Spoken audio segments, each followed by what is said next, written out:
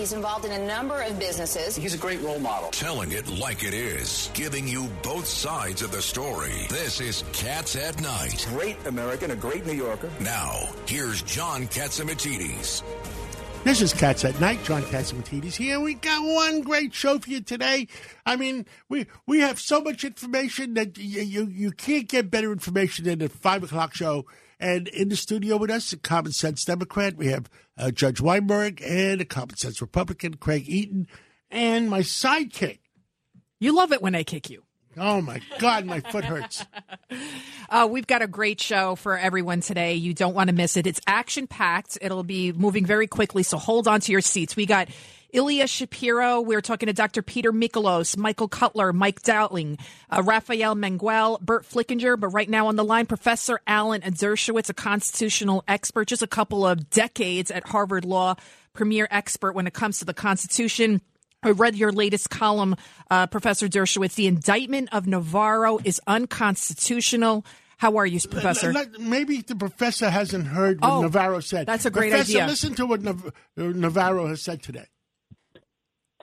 Illegal alien, everything from illegal aliens to al-Qaeda terrorists were treated better than I was that day. I get to the jail cell, and it's like leg irons, handcuffs, strip search, no food, no water, no access to anything, solitary confinement.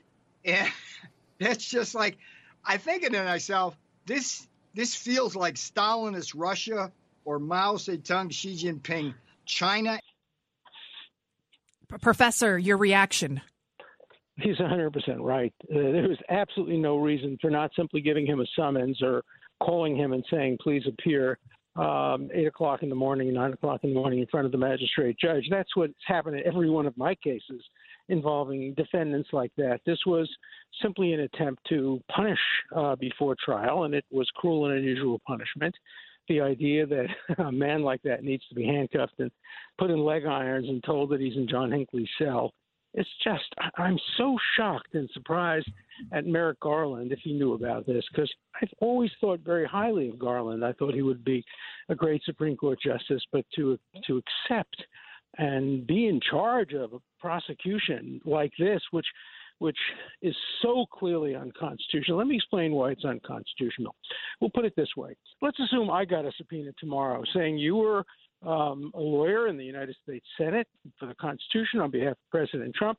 We want to subpoena you and ask you about every conversation you ever had with President Trump. I would, of course, say, no way, lawyer-client privilege. Or what if his priest or minister got such a subpoena? Or what if his medical doctor got such a subpoena, or his wife did?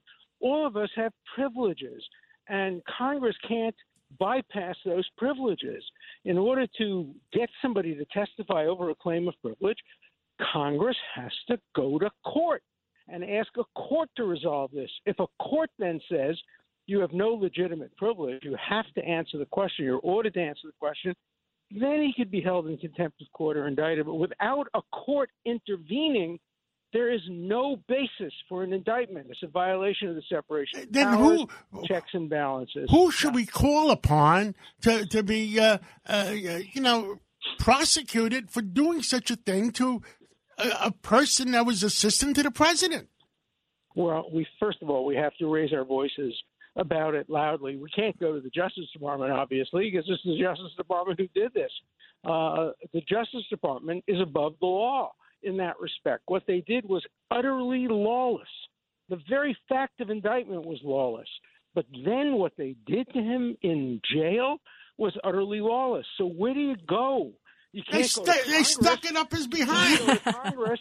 Yeah, I mean, in more ways than one. Hope maybe you could go to the Supreme Court, but that will take time.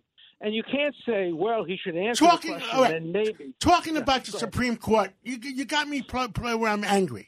That couple that was defending their home in St. Louis, the Supreme Court refused to hear it.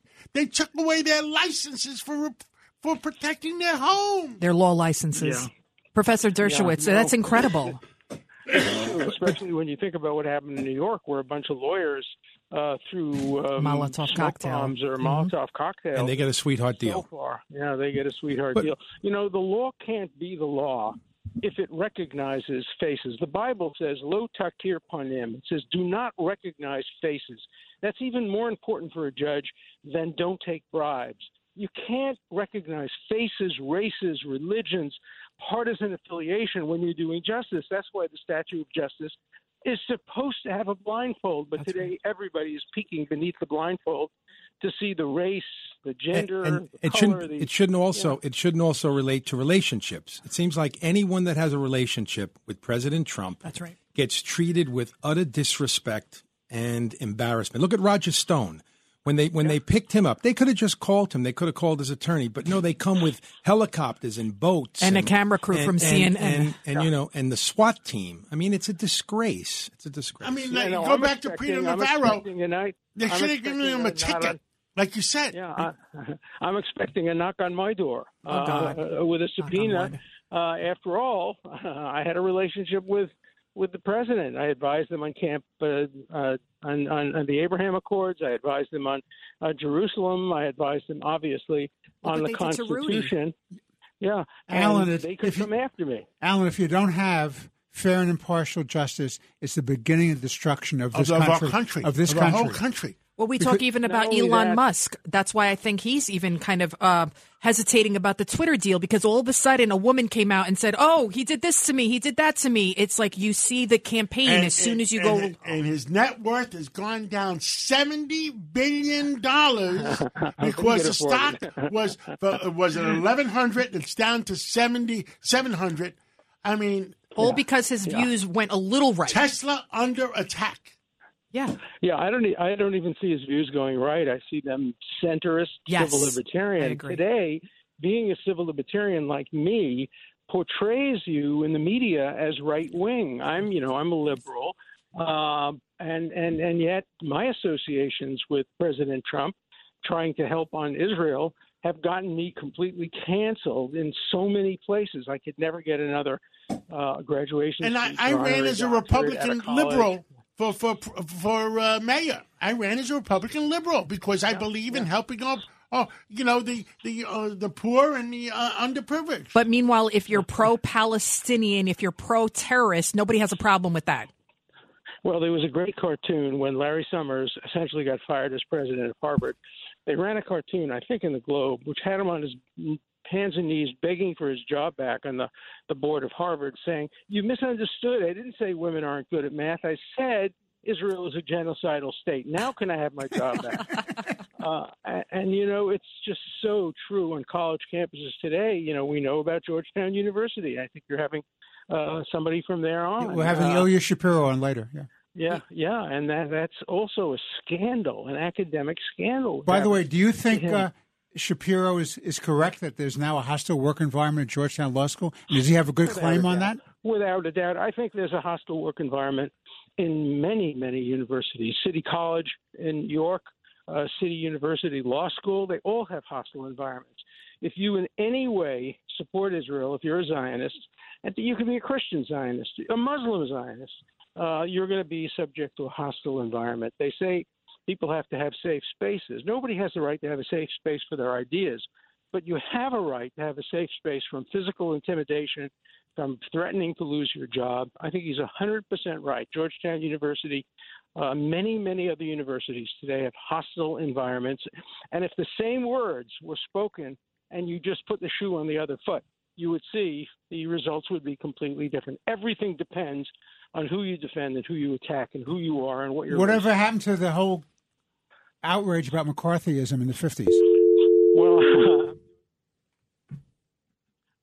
is the January 6th committee the new McCarthyism? Is it the new House Un-American Activities Committee? And I think it is. I think we're seeing a return to McCarthyism by the hard left, and including now with the January 6th committee by some people who regard themselves as somewhat centrist Democrats. I mean, the composition of the committee was completely rigged. The idea that they would recommend indictments against people who didn't comply with their subpoenas, many times unlawful subpoenas. I think we're seeing a new McCarthyism, and we have to fight back. And it's important that liberal Democrats like me, civil libertarians, take the lead in fighting back. It's easy, for conservatives to fight back against liberals, but liberals should take the lead in fighting against the extremism of the left, just the way conservatives want to take the lead in fighting against the extremism of the hard right. Well, we're at a crossing roads where our country has to survive. We have to have justice in America, justice for all, like you said. We can't have this two-tier justice system, one for radical left. I mean, we're seeing what's happening with the January 6th committee, right? They want to broadcast it. They want to change the narrative. And yet the riots, billions upon billions. You mentioned before the two lawyers who threw a Molotov cocktail into a police van with police officers. And yet where are we broadcasting those trials? But yet the January 6th committee, which was largely not as it wasn't. I mean, nobody was killed except for the woman that they killed. But look at what's happening. I've been practicing law now for 35 years. The Department of Justice was the pristine entity in the federal government. And now today, in the last 5 years, it's so partisan. It's so partisan what they're doing. Well, I think it goes back even a little further than that. I think the Obama Justice Department was pretty partisan. Okay. Look, John Kennedy's Justice Department was not without partisanism, appointing his own brother. Of course, legislation then changed that. You cannot any longer, as a president, appoint a relative to a cabinet position, but back in the day, they did. Unbelievable. We have to restore the Justice Department to its status as an intermediary, not they don't work for a particular party. They work for the people of the United States. Professor, we have to go. We got some breaking news coming in from London, and we'll talk to you again real soon. Love to do it. Thanks. Be well.